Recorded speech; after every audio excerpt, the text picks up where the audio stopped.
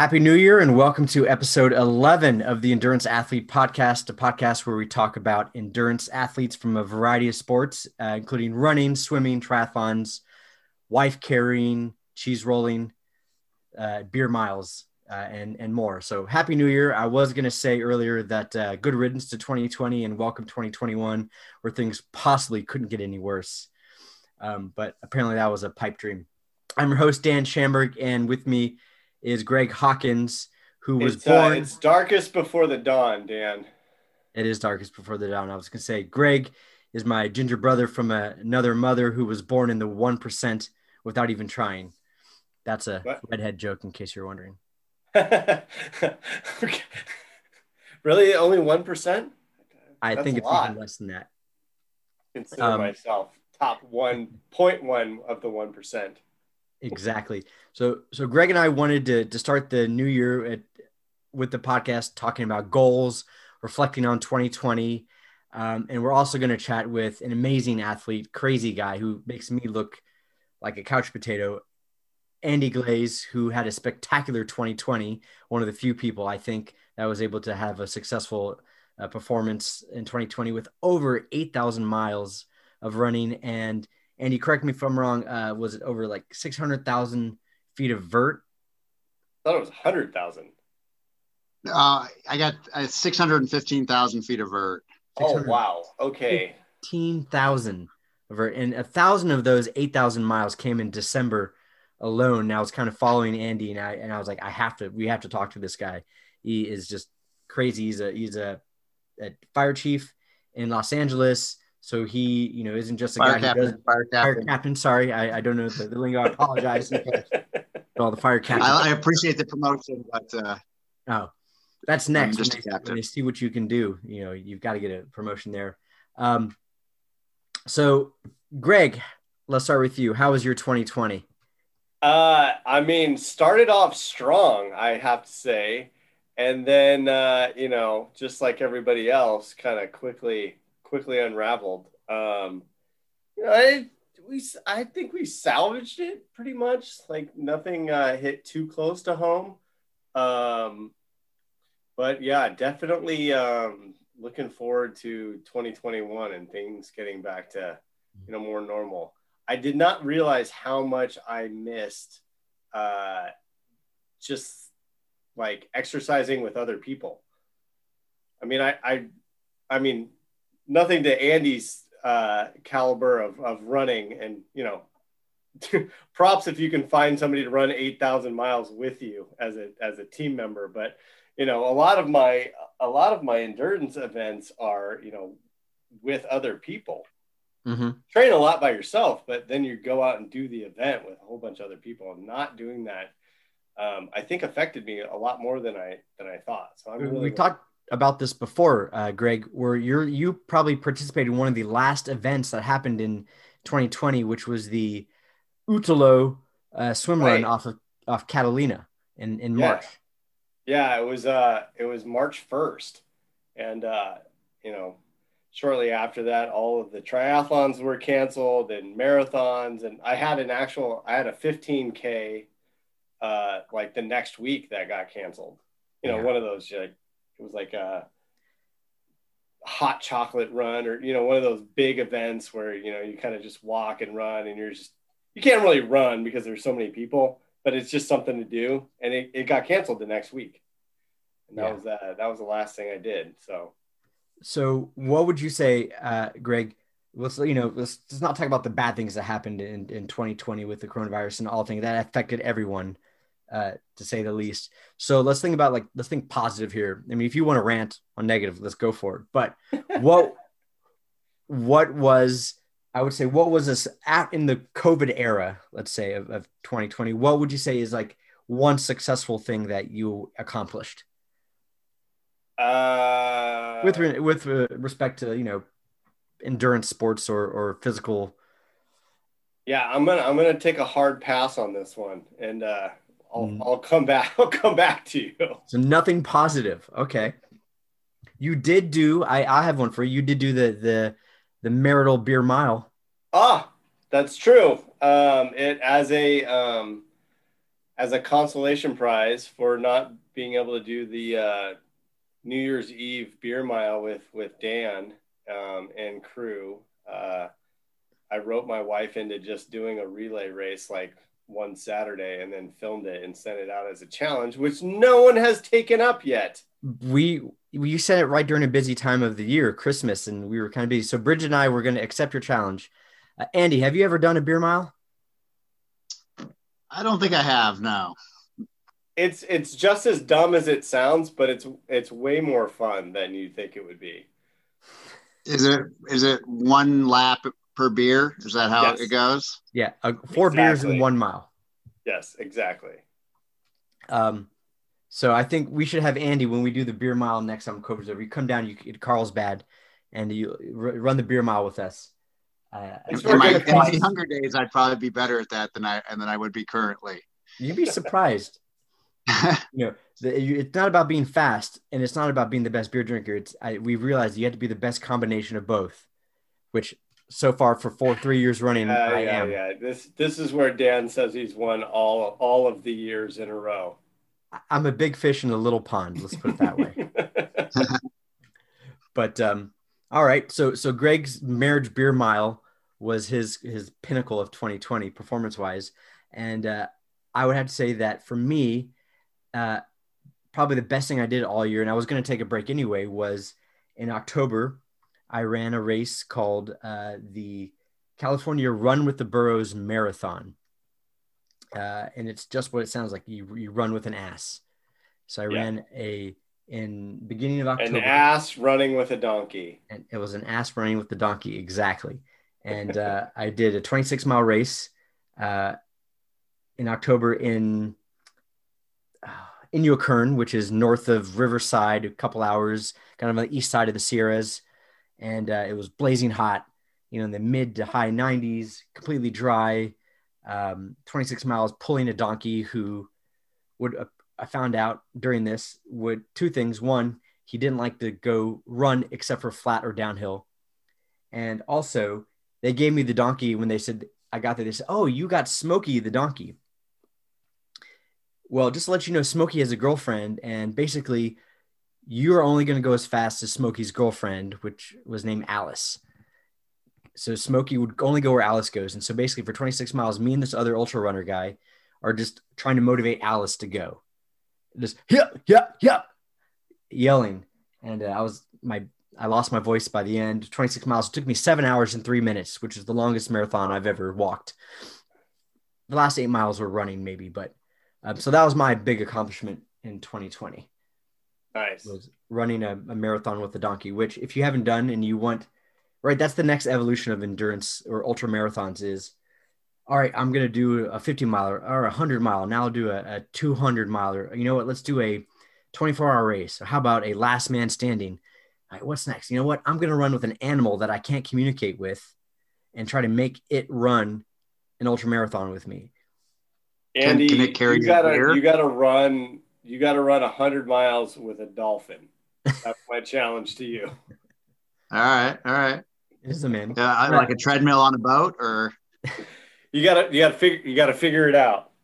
To answer your question, Andy, it's the donkey has a certain amount of gear. Like it has to carry like a pan, as a pack and everything. You carry your gear. You can put your gear on the donkey if you want to. You just can't ride the donkey. So you're basically got to lead on it, and you're leading the donkey. Or when it's running downhill, it's kind of pulling you. When it's going uphill, it can be pulling you as well. Or most of the time, you're pulling it. And you just however to get the donkey to go. The rule is you just can't beat it. Did you bring like carrots and stuff to try to motivate it, or no, not at all? Apparently, I think you're not supposed to feed. They didn't need any water. They drank a little bit at the aid stations, and but no, it didn't eat anything. I mean, donkeys, they're meant to go forever. So that was one of my questions. Imagine going to a race and not knowing what to expect, and that's right. The idea. That's pretty much how I try to live my entire life.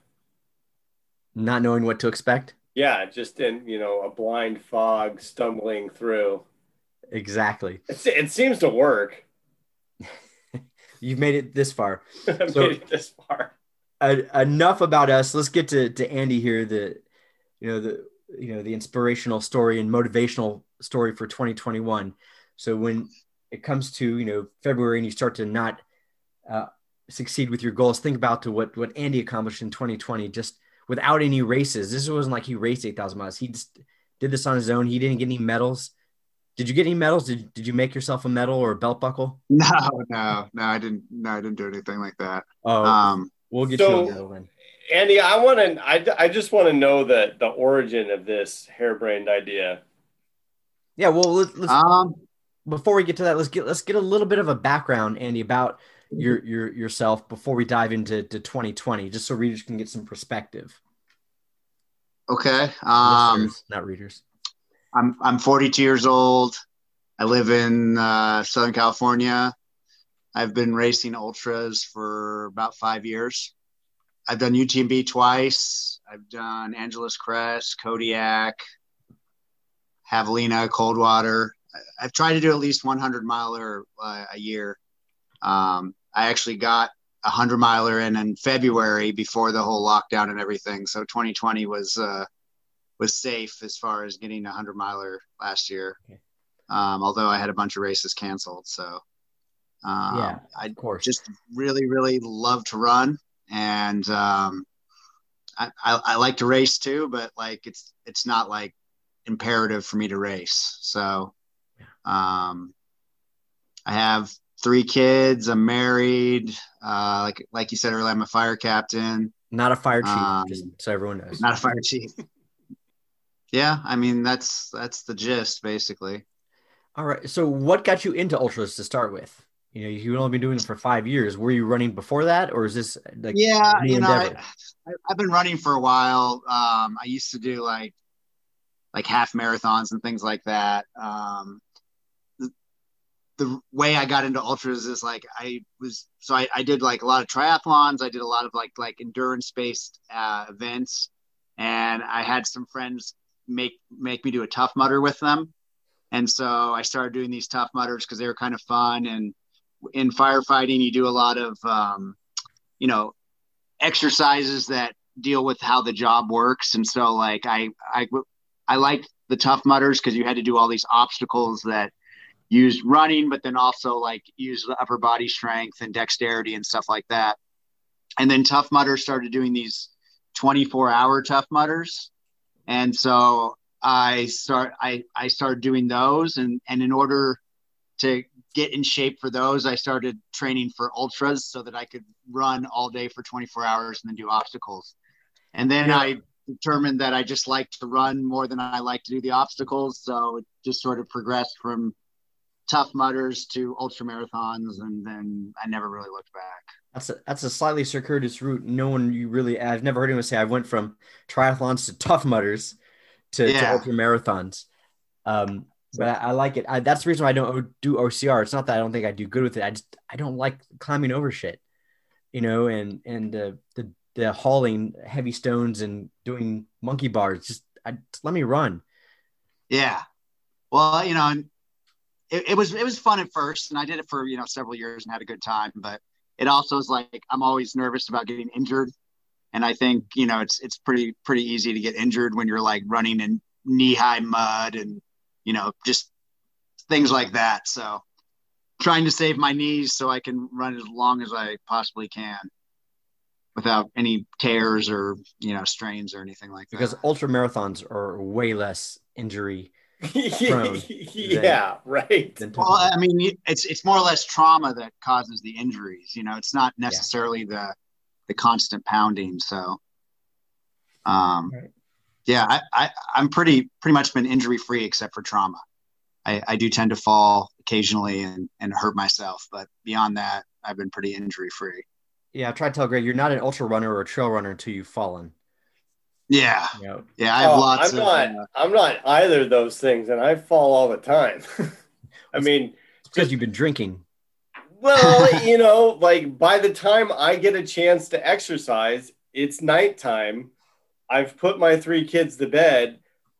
I may have had a few, and then my alarm goes off, and it's time to go run. So it's dark. I'm not drunk, but you've got to fit the fitness in when you can.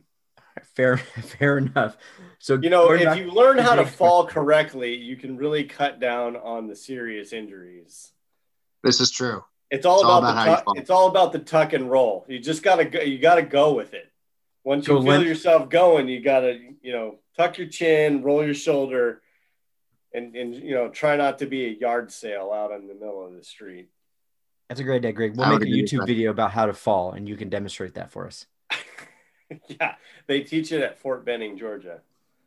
All right, Andy. So, can I give us a little bit of background? You're just like a normal ultra runner, as I would say, just like all. Yeah, normal. I would say so. I mean, sure. I'm not particularly fast, but at times I've had some good races. But in general, I'm just a normal ultra runner. No, another one of us crazy people. Yes. I'm the guy that doesn't do any of this like ultra stuff. So like the fact that you guys are saying like normal ultra runner, yeah, that makes sense to me. There's nothing crazy about running an ultra. Nothing crazy at all. So going back to Greg's question, tell us about how 2020 started and like where the idea first of like the initial goal was it 7,000 miles and the 600K? Well, so in 2019 I had a really bad race and I almost died, and so I pretty much fell out of love with running and had a horrible 2019. I think I only ran like 3,000 miles or 3,100, and every mile I pretty much just was doing it out of habit, but no love for the actual running. And towards the end of the year, I got some German short hair pointer dogs, and they love to run. And I started running with them, and it kind of, watching them run and how much they love to run, it like reinvigorated my love for running. And so I sort of started 2020 trying to get back into where I had been previously with my love for running. And so in February, I ran a looped course, 24-hour loop course, just to see if I could run 100 miles again, because it had been a while and I hadn't done any races in a while. And I just kind of wanted to see where my fitness was and if I could do it. And I did it. So I kind of passed that psychological barrier that was holding me back. And so like for the first couple months of 2020, I didn't really run that much. And then it pretty much, once I fell back. Much, like what do you mean that much? So, I mean, I think I'm on my 43rd 100-mile week in a row now. And that started sometime around like February or March. So I was probably running like 70 miles a week or somewhere around that before that. And but once that addiction came back and that love for running came back, then it was like it came back strong. And so you brought up two things I wanted to ask you. First, about the German short-haired pointers. How far do you run with those guys? I imagine you're not going to take them on a 20-miler. Oh yeah, they've done up to 30 miles a day with me. They can run forever and never get tired. They're like true running dogs. They're really amazing. And they actually, I have these Garmin collars on them, and it tracks how far they go, and they outrun me every day.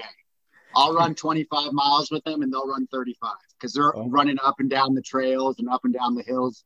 And they probably get way more vert than me too, but the collars don't track vert. Oh my gosh! So yeah, they're insane. So that's crazy. Go ahead, Greg. Do other people don't do that with those dogs? Those dogs must be going crazy with other people as their owners.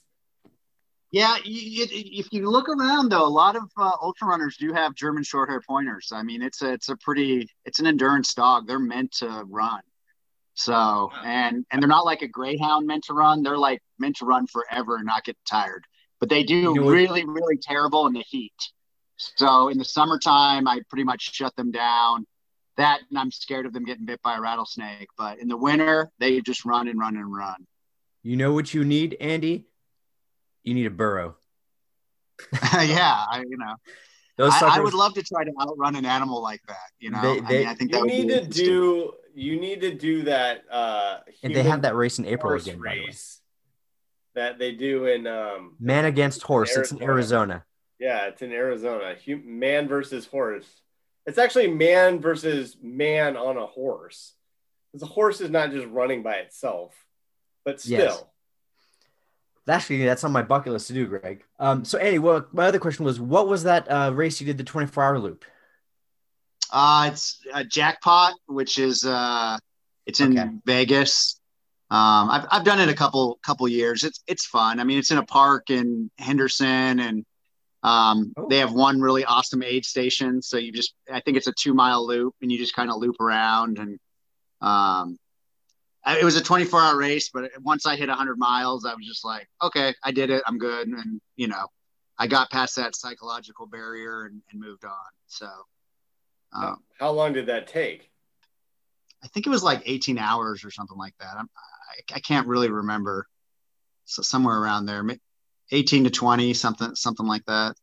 that's a very fast clip. I mean, sure, it was a flat loop, I would imagine. Yeah, it's pretty flat. I mean, I think, over 100 miles, I gained like 5,000 feet of vert or something like that. Pretty flat. So, So once you finished this race and you got your love back for running and it came back to you, so then uh, what happened next? Like when did the goals come in, or what did you think you were going to do? Obviously, at this point, so COVID I, comes I had in. gotten into I had gotten into UTMB for the third time, which is always it's an amazing race. And if What's you ever have the UTMB? opportunity, so it's the race in France where you start in France and you run into Italy through the Alps, and then you run into Switzerland, and then you run back to France. It's like a 110-mile Yeah. loop through the Alps. It has 10,000 meters of climbing, which is like 30 something thousand feet. And, but it's like the Super Bowl of ultra running. Yeah. So So Greg, it's very hard to get into. And if you ever can get into it, I would spend the money and go. yeah. So it's So Ultra Trail Mont Blanc. Greg's not in the know on these things. I got you. I got you. Yeah. Yes. Yeah. So you Not run an around ultra Mont runner. Blanc. Um, Um, so yeah, so that, like you said, I would say it's more like the Western States is like the Super Bowl of ultra running, and UTMB is like the Grand Prix Monaco there of you go. Yeah. of ultra running. Like So Super Bowl is American only. it's the World Cup. It's like the World Cup Yes. of ultra running. Like how many people do that race? There's thousands. Yeah. I mean, they have like 5 or 6 races going on at the same time. And I think there's like 15,000 people total doing them all, but several thousand do UTMB, and you all start together. And it's an amazing experience when you all start together with thousands of other people. It's kind of, I mean, I'm sure you guys have all, or maybe not, but done like a marathon Oh where you yeah. all are like, it's like that, but you're doing an ultra marathon like that. So and the whole way there, the whole race, you have all these little towns and villages in Europe, and they're all cheering you on. And it's just an incredible experience. And you're just in the like most beautiful mountains you've ever seen. So So you get into UTMB, and then what? It gets canceled, and then you're thinking, what's yeah. next? So I mean, so the race was in February, and then March. I was just getting my fitness back, and COVID started getting crazy. Everything started getting canceled, and so everything kind of turned virtual. And so I started kind of signing up for some of those virtual races, and one of them was that great virtual race across Tennessee, which Laz's moneymaker, yeah, which they yeah, Laz's moneymaker. So on the morning that race started, I was like, I'll sign up for it and we'll see. And then I ended up just like that really got me going crazy. I think I crossed Tennessee like 4.5 times or something. I ended up in like 7th place overall. you weren't even first With place. like, Holy cow! yeah, well, there's some guy ran like 50 miles a day for 4 months or something. I mean, Jeez. I couldn't quite do that, but I ended up with like Percent rate. 3,000 something miles over 4 months. And so that got my mileage up pretty high because I was pushing that pretty hard. Okay, so at this point, did you have your goal of 7,000 miles yet? I think originally my goal was 5,000. And then as I started to get more miles, and it was like 6,000. And then I pushed it to 7,000.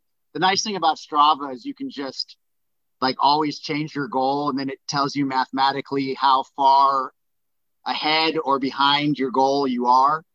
So throughout the year, I just kind of like kept getting it bigger and bigger. My highest mileage year before this was 2018, and I ran 5,130 miles. So anything over that was like, pretty epic for me. And then, I mean, obviously it just snowballed and got crazier and crazier as the year progressed. At what point did you hit your like new PR? Like where in the year were you? I can't, honestly, I can't remember. It was probably like August or something like that, or okay. I would have to look on Strava to figure all that out. But I got my 7,000 miles in like the end of November. So at that point, I still had like 5 weeks to go. And then I'd had another friend who ran 1,000 miles earlier in the year, and I'd wanted to do it. And we had talked about it, but work was so crazy this year with all the fires that I was literally working like 20 something days a month and just didn't have time to run that much. So when you say that you didn't have time to run that much, you still put in 7,000 miles a year. Yeah. I mean, I was running 20 something miles a day, but there's a big difference between running 20 something miles a day and running 32 plus miles a day. Yeah. So let's get to this. So I shared with Greg your video. So at November, you've hit just over 7,000 miles, correct? Right by Thanksgiving. Right.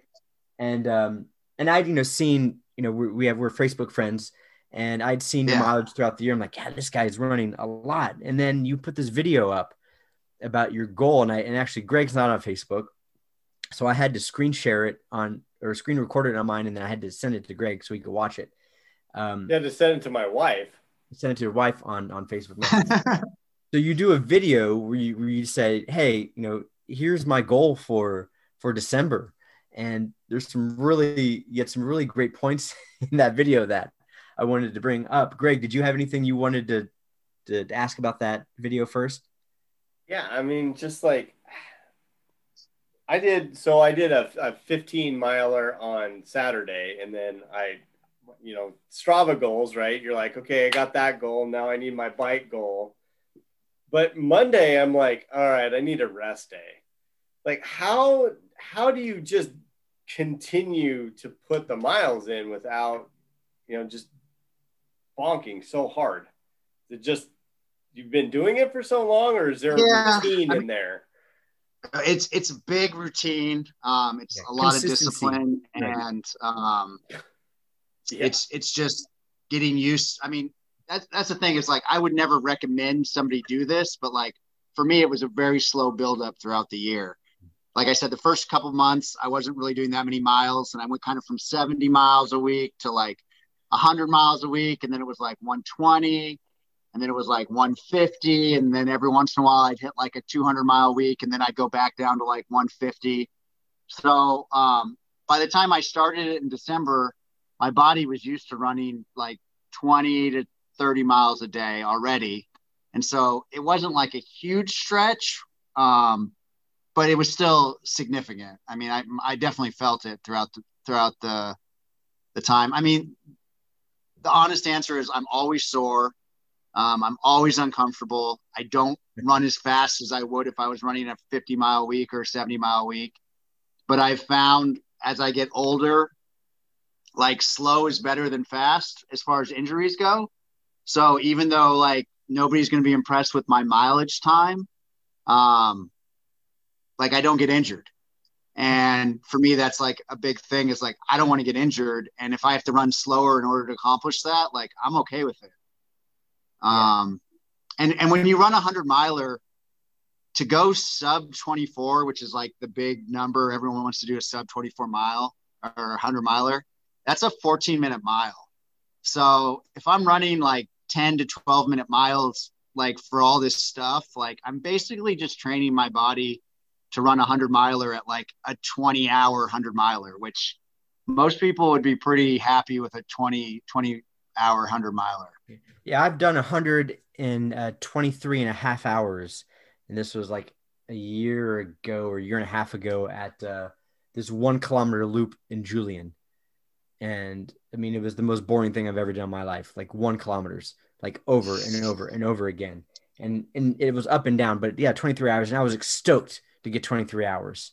In a race, the other race, normal, like the San Diego 100, the best I ever did was like 25 and a half hours or something like that. Yeah, So I did over 100 once, and it took me 56 and a half hours. So, but that was hiking in the army, right? yeah, I mean, we were carrying weight. So, Right. Yeah, that slows you down a little bit. Now, yeah.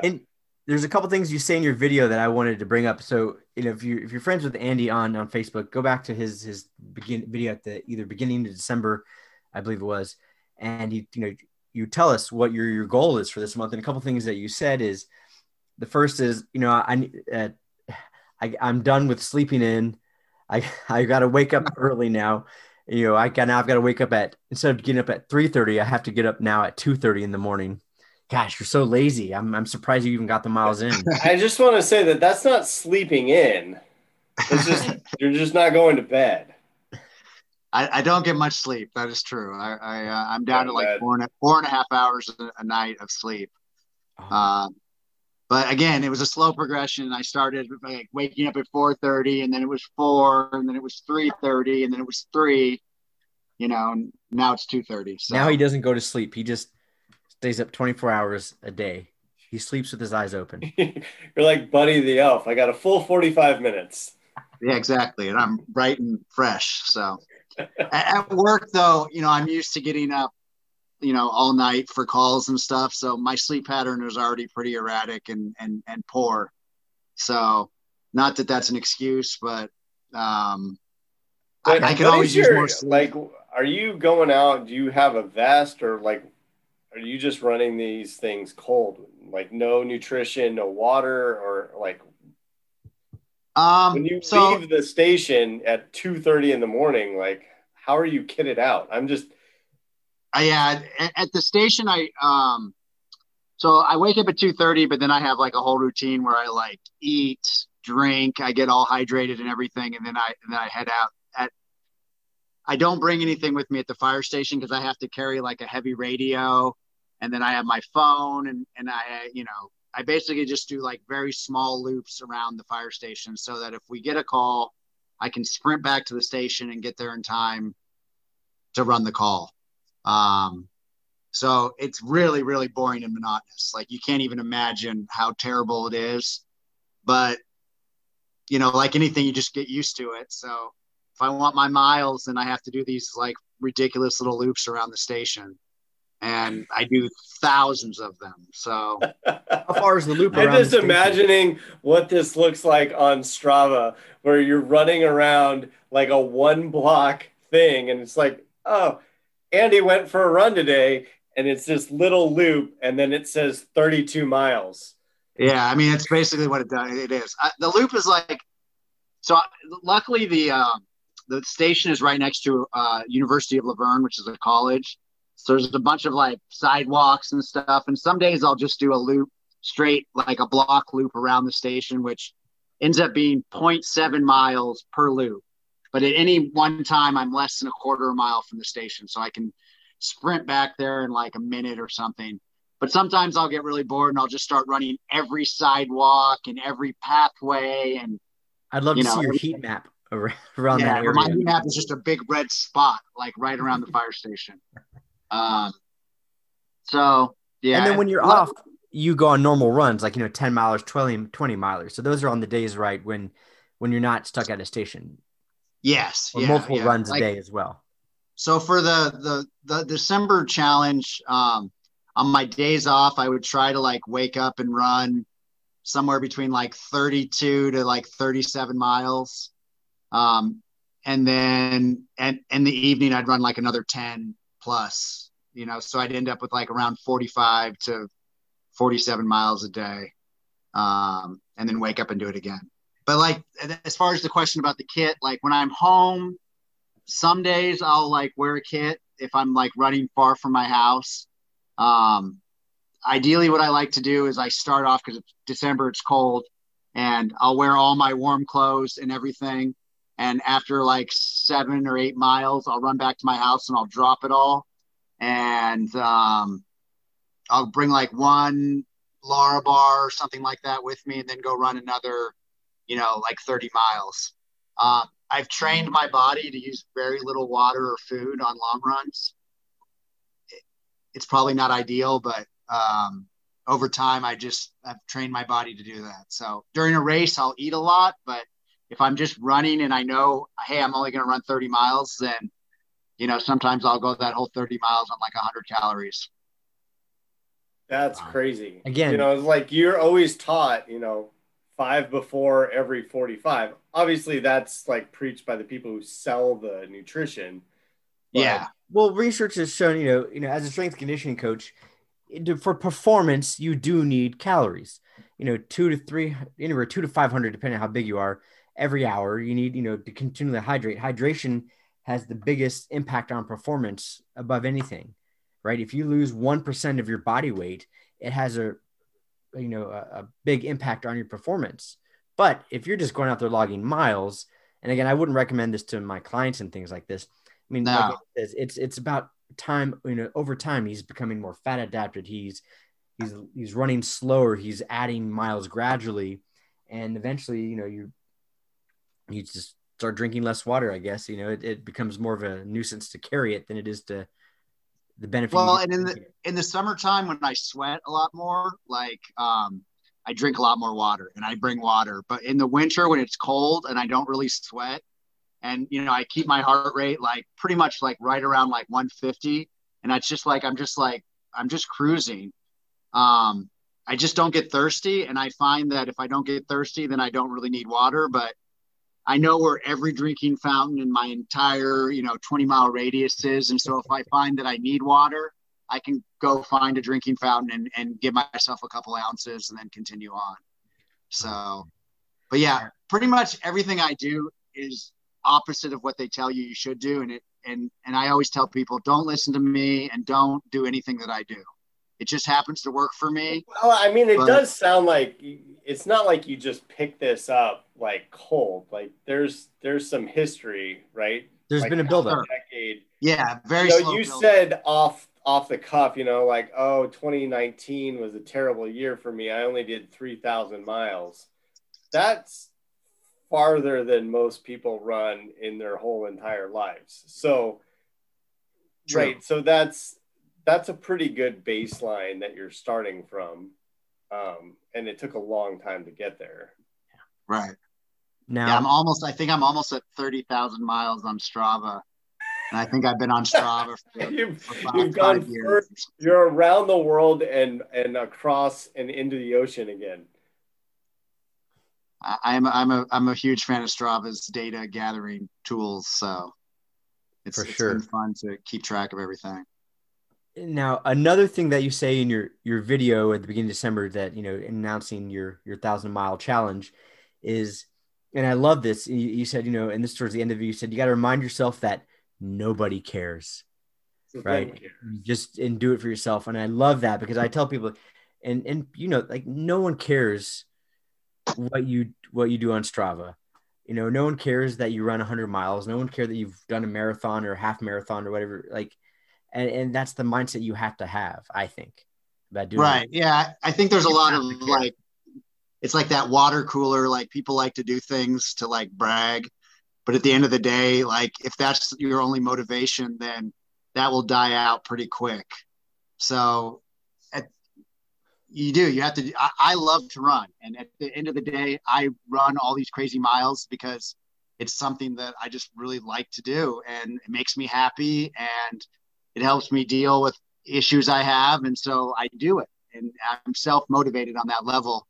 I obviously like that I inspire people, and that makes me feel good, but that's not what motivates me to do it.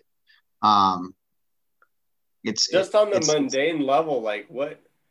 So 30 miles, 10-minute miles, you're you're out there for,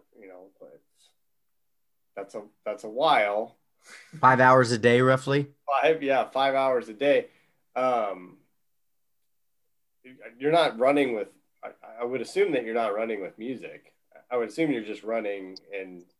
I do like music. But I also, I listen to a lot of books on tape, or I guess they're not called books on tape anymore, but, audiobooks. I like to listen to stories. And then I talk on the phone a lot when I run, especially during the day.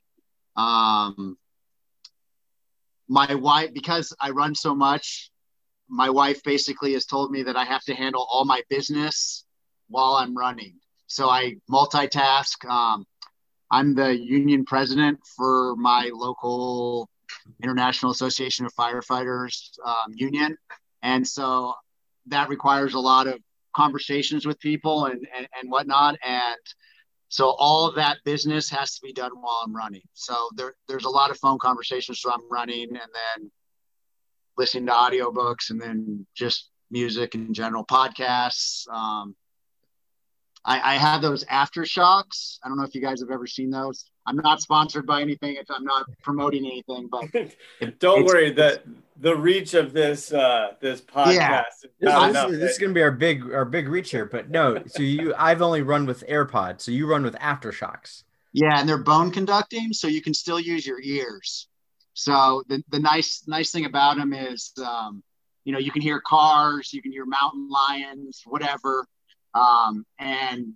But then you can also listen to your music or your podcast or your audiobook or whatever, or your phone conversation, while you run. So speaking of mountain lions, I'm going to ask you a little bit later. Don't let me forget about coyotes. I saw something happen to you in April. Oh yeah. With coyotes. So as far as the 1,000 miles in December, was there any point during the month where you thought, I'm not going to make it? Or was there ever where you had to have low points? You can't be running this much. And because when I run a 100-mile race, I think every time I run it, or any race for that matter, why the hell am I doing this? Like, I'm never going to do this again. I'm just going to run a 5K a couple times a week and I'll be happy. And so you get to these low points. Did you have any of those? Dude, so on the 11th, we had a small fire that we were fighting, and during the overhaul period, I had a huge piece of metal fall down and smash my ankle, and it was like my ankle swelled up really, really big, and I had like edema. It was like hot to the touch. Pretty much every step I took was pretty painful.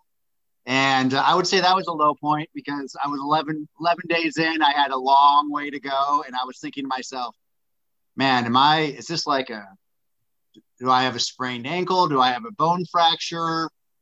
Am I going to be able to complete the challenge? And, I had a lot of anxiety and stress about that, but I just gutted through it and the swelling went down and then went away and I just kept running. So would not recommend that. Probably not a smart thing to do, but I guess I got lucky. So otherwise you don't have these low points. You're just, you keep everything to keep you distracted. You're just so busy when you're running. You don't even have time to think about it. It's not that I don't have in an ultra, I definitely get lots of low points, but in this, it was like, I never ran long enough to get the low point really. I mean, I'd get like stiff and sore, when you're like on your third day of running 45 miles. And I guess you could say that was a low point, but again, if you're only running 45 miles or 30 miles at a time, like, where your end point is, and it's not really that far. So, and I was like, really, really, I'm a goal oriented person. And so I was really motivated to do it. And so every day I would get closer to my goal, which would motivate me more and make me feel stronger and better. So as it progressed and I got closer and closer to the goal, it just made me feel stronger and stronger. But in like 100-miler, it's a roller coaster of emotions as you continue on, for sure. Your body just really is constantly wanting to quit, puts you through all sorts of emotional toil in order to try to get you to stop. I would imagine. What does so how many miles did you get in December total? So you achieved your goal, obviously. Yeah, I got 1,066. So I finished it with basically 2 days to go and then ran another 66 miles. All right. So I think the last day I ran like 40, 43 just for fun. Just because, I mean, yeah, I was already in the mood to run a lot. And so I just did it. At that point, you're on autopilot. So now that you've done this, is this, I mean, this seems like you're not going to just like get 0 miles for 2021. So, right. So what's Act 2? Yeah, I mean, that just like in 2020, I didn't really know what my goals were in the beginning. So I don't know. I don't know what the year's gonna, obviously this year's kind of starting off like a dumpster fire again. And who knows what's really gonna happen. I was pretty disappointed with last year with all the, I lost thousands of dollars in race, entries and Airbnb cancellations and all this stuff. And so as much as I want to get hyped up and excited about signing up for races again and doing all that, I'm like, I don't even know if it's going to happen. So I don't know. I know everyone's like, oh, January 1st, you set goals. And my goal in 2020 was to not eat sweets for the whole year. And I was successful. So Anything you've achieved in 2020, I think that's a big issue, not eating sweets. Screw the 8,000 miles and the 600,000. I never had any dessert, nothing, like no. Seriously, like God, you got to balance it with something. Well, my question to you also is going to ask, tell us about like how much you eat. You've got to be like the Michael Phelps of ultra running. I do eat a lot. Michael Phelps has nothing on Andy, man. Well, seriously. I'm sure he's, the other thing that complicates things for me is that, so I've been a vegetarian for like 15 years. And then in March of last year, I went full vegan. I started having some like dairy allergy things. And so I gave up dairy, and then pretty much once you're a vegetarian and you give up dairy, that makes you a vegan. So, yeah. So like now I'm a vegan, and so everything I eat is plant-based. Luckily, I live near Loma Linda, California, which is like, the it's there's blue zone. Yeah. So they're all like, we have tons of vegan restaurants. All the grocery stores carry tons of vegan food. And so, it makes it a lot easier, but realistically, I ran for so many hours a day. The only way I could do it was that my wife just was like my aid station captain and just cooked and cooked and cooked and got me food like nonstop. So without her, I would have probably just wasted away and died. But well, like what is her? I mean, she's obviously very supportive. And like wives, I would say, I was going to ask the same question to Greg. Like, yeah, she's supportive. Like, Greg, would you be able to do any of the stuff you do without Abby's support? No, not at all. I mean, it's begrudging support, but she knows that I will go absolutely insane if I don't like get out of the house and run or ride or swim or bike or do whatever. So she like supports it in that, but like never to the extent of I'm going to be gone for 5 hours at a time every single day for the entire year. Well, then that's one of the reasons it into your work schedule as well. I would say that's one of the reasons I wake up so early too, is just she sleeps in. And so ideally I get most of my miles while she's asleep and while the kids are asleep. And so when I return home with my miles, they're just getting up or they've just been up for a little bit of time. And so I don't really miss like the family time. And then when I run at night, it's kind of like during their like wind down time. So, they're on their tablets or playing video games or something like that anyway. So I'm not really missing any like critical time with the kids or the family. And I get the whole afternoon with them. So I think that's great, Andy, because that's the same thing I try to do. Obviously, it's not to your level. Is the reason I don't do I do very little running on the weekends, and it's because that's family time, and I feel bad, yeah, missing out on that family time. So I try to do most of my miles, when I'm working or when I was working, really, a lot more, and just that's how I would get my miles in. And now probably I've got a treadmill at home, so I can hop on any time, but I think without that support, you can't get it. In fact, I think you should give her the medal that we're going to get you. Yeah, she's the one that, when I told her the idea, she was the one that said, go do it, and was super supportive about it. Otherwise I wouldn't have attempted it. There'd be no way I could have accomplished it without her. So big props to her. Thanks, Lauren.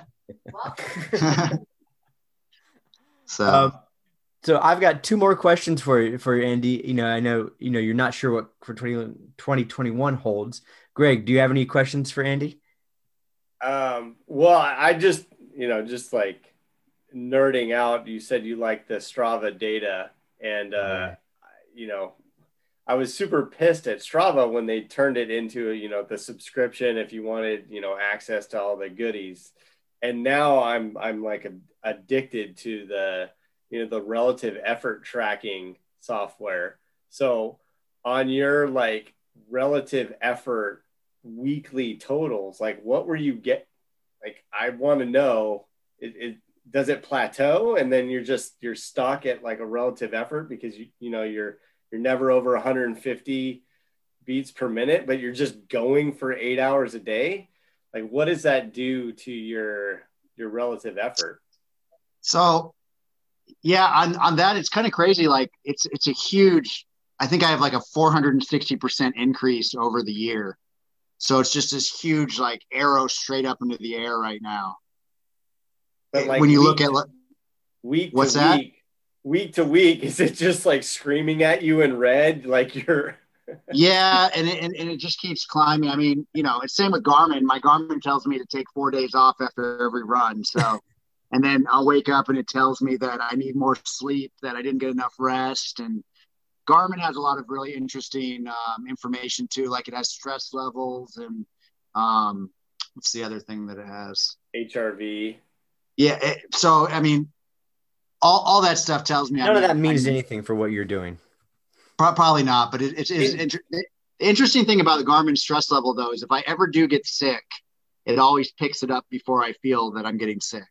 Oh, really? It's always able to like identify that I'm getting sick. But yeah, I mean, it shows me just like I'm not plateaued. I'm like really, it's like a sharp upward incline that I just keep going up is with these miles. So I don't know. I think that's the most inspirational thing that you've said, is just ignore the shit out of that and just keep going. Yeah, because when Garmin tells me I got to rest for 4 days, I'm like, I'm not going to rest. That's insane. Come on. I wish it was a little bit more adaptive to like, like they could look at what I do and then say, oh, okay, well, he's just going to do this again tomorrow. So maybe rest 8 hours or something. Yeah, exactly. So a couple of things I was going to ask you is, you said a minute ago, you do most of your runs and let your wife sleep in. And I said, no, she's not sleeping in. That's what most people call just sleep. It's the middle of the night when you're running. Right. Yeah. She's not sleeping. It's very true. Yeah, she doesn't sleep in. It's just normal sleep pattern. You have like, 4 more hours before most people are getting up. So the last two things, one is chafage. Like how do you manage that? I mean, that many miles, like I go on like a 30 mile and I got to put Vaseline all over myself. I mean, I do that mainly because I like it, but not because it works. Yeah. I use a lot of different like lube products. For a long time, I use Trail Toes. I a lot of times, like when I run 100 milers, I'll put it on my feet, and then put it in various spots. Lately, I did this race and I forgot my Trail Toes, and I picked up Glide, which is like the what everyone's used for sports version. Yeah, and it's worked really well for me, and it's like cheap. Same with like calories and everything. When you run this much, there's like I try to find the cheapest thing that'll get me the results that I want. So Glide's been working for me lately. Trail Toes works for me. I've used the squirrel nut butter. But yeah, I lube up every morning, inner thighs, butt cracks, everywhere. Like I chafe like under my armpits. And then I normally like bring a little Ziploc bag with some like lube in it too, in like one of like my pockets, just in case I start chafing while I'm out on the trails. That's funny. Have you ever been called out because I have like, the chafing stuff and it's just in the trunk of my car always. And you open it up and I'm in construction industry, so you're always just like doing stuff in the back in your trunk, and people are just like, why do you have a vat of Vaseline back there? And I'm like, oh, you don't want to know. What's squirrel's nut butter? You don't know what that is? No. I'm like, that's what people like. Greg, I know. Oh, yeah. I asked earlier, so you were talking about mountain lions early and you're running with your dogs. So tell us, last thing I was asked, tell us the story about when you were chased by coyotes. Yeah. So at some point last year, I run in this like pretty good sized park in my city that has probably about 20 miles worth of trails and a lot of like sort of medium density brush, and the dogs just run like wild throughout the whole park while I'm running on the trails. And they must have like discovered like a coyote den or something, because they like basically three like very large coyotes came out and started chasing us down the trail. And I didn't know my camera was on my phone, but I had like somehow started the video. So it's like me running, and then I like turn around and I see the coyotes, and they're literally running down the trail chasing us. And then they started doing this like flanking pattern where two of them went on each side of me, and then one ran ahead and like blocked me from exiting the trail. And then they started getting like closer and closer, and they were making these like weird barking noises and everything. So I basically had to pick up both my dogs and walk out of the trail system with these coyotes kind of just like circling us. But after that, I definitely did not run with my dogs for a while, because I was like, I was scared they were going to get eaten. And I bought like a little pepper spray gun, and I had planned I was going to bring that, but I never have brought it. But, we've had a lot of fires in our area, and the amount of coyotes that are now in my city it's just astronomical. But in general, like I've never had an issue with coyotes. So it was like a really bizarre situation to have them like stalk me and come after me. I see them all the time here in San Diego on runs, and I see them across the street and they're near me. I'm like, I would never think twice about a coyote. I'm like, oh, it's a small dog. Yeah, exactly. It's like a medium-sized dog.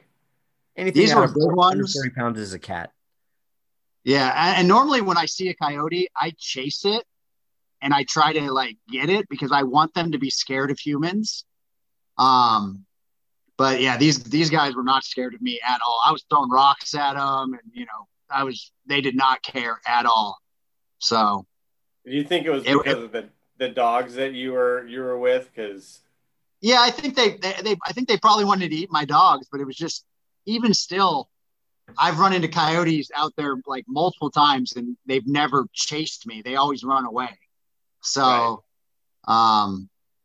But yeah, those three, they must have been hungry or something. So it was definitely an adrenaline experience for me.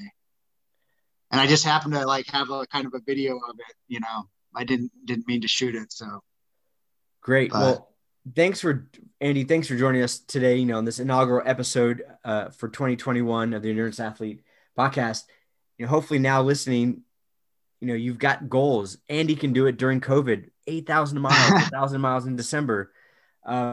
So, set some big goals for yourself for this year, even if you don't achieve them. Andy, like, what would you recommend to anybody who wants to set a big goal? Like, or even like, hey, I want to run a lot of miles this year. Like, what have you learned? from doing this? I think the biggest thing is you just can't be afraid to fail. I think, failure is a very important aspect of ultra running. Yeah. I have failed so many times. I have DNF'd so many races. I have just had so many terrible things happen. And it's just, you fail and then you go back to the drawing board and you go, okay, what can I do to make it better? And then you try that. And if that doesn't work, then you go back and you say, okay, what can I do to make it better? And you try that. But if you don't set big goals, then you won't fail. And if you don't fail, then you will never grow and become better. So for me, I'm always trying to, I really did think I was going to fail at the December 1,000-mile challenge. I didn't think I was going to be successful. So just walk that razor line of like, is this too much? Yeah, probably is, but I'm going to try to do it anyways. Yeah, I mean, I guess if you're not setting the bar high enough that you need to actually jump over it, then, what's the point of setting the goal? Exactly. But I just think failures, it's just a great thing. So I try to do it as much as possible. All right. Andy, thanks for joining us. Really appreciate this. And I'm stoked. I'm not going to run tonight. Don't worry. I'm not that stoked. I ran already today. So in my Garmin, unfortunately, it said I needed to rest for 25 hours. So I've got until tomorrow afternoon at 6 because I Perfect. stay strictly to that. Yeah, I'm at 20 miles for the week. I'm working on getting my 40-mile average and, preparing for 2021. Right now, the only thing I have signed up for is Vol State in 2021, going back. Oh, I would love to do that someday. That's it. Yeah. I've done it once. Greg, have you heard of the Vol State? Have I mentioned this before? No. Only every episode. Every single one. So, I'm working on getting 40 miles average a week for this month and gradually building up for my longer runs for that state. Greg, what are your goals for 2021? Yeah, so I did 15 miles a week last year. I want to push it to 25 for this year. But yeah, I need to work into the 40-mile weeks. I don't think I'll be setting that goal. I do want to try to Everest something, and I actually live on a street that's called Mount Everest. Yeah. But it's flat though. That's the only problem. It's not flat. It's got like 60 feet of gain. So to do the 29,000 feet of gain, it would be quite a few laps up and down the hill. So I Andy, haven't quite counted it out. You've Everested what, 30 times this year? Me? Oh, no, I don't think I ever did a full Everest, like where you just go straight. But yeah, I mean, when you do UTMB, you do 35,000 feet. So I've done it like that. But you guys both live in San Diego area? Yeah. You might be able to do it at like, Cuyamaca. They have that peak out there, and that's a pretty good one to go up and down. Yeah, but I mean, if you've ever looked at like the Everesting website, like a lot of people have Everested, all over Southern California, and they're usually about a kilometer in length, as much elevation as you can get in a kilometer, and then you do it, 60 or 80 times in a row. And I haven't written it down because once I write it down, then it's a real goal. You've got a pen in your hand. Write it down right now. I know. Great. Andy, thanks for joining us. I really appreciate it. Good luck in 2021, and look forward to seeing what you accomplish this year. I appreciate it. Have a nice night. All right. Yeah, thanks, Andy. That was amazing. All right. That guy, how are you keep finding these like next and next and next? I'm like, no, okay, that was the craziest thing I've ever fucking heard. Yeah, randonneuring. That's randonneuring, swimming. Strange. The Triple Crown of swimming, and I'm like, right across America. Yeah, what the fuck is wrong with these people? Nothing, Greg. You should join us. Come drink the juice. It's great.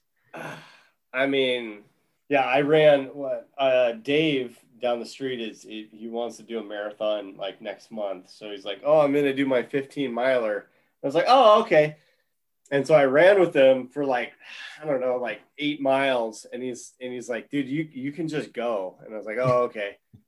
So I took off and like, I felt really good. And so then I was like, man, I just did 15. I can do 18 next week. And then I'm like, I should do a 50. I should do a 50. Yes, that's right. You know what? We said this before. If you do an ultra, I'll do a triathlon with you. How I about mean, 3 miles tomorrow? we never finished our bet. We, We got to redo it. I mean, it's been so long. yeah, it doesn't count. We failed miserably. I've gained weight since then, but I'm down. I'm down a little bit. I'm down to like 192. Oh, I'm getting closer to you. So thanks for listening to the Endurance Athlete podcast. Be sure to subscribe, listen, give us a follow. You can join us on Facebook, Greg, at some point. Facebook group, The Endurance Athlete. Happy 2021, and we'll see you coming up. We got some new episodes coming up in the next week or two.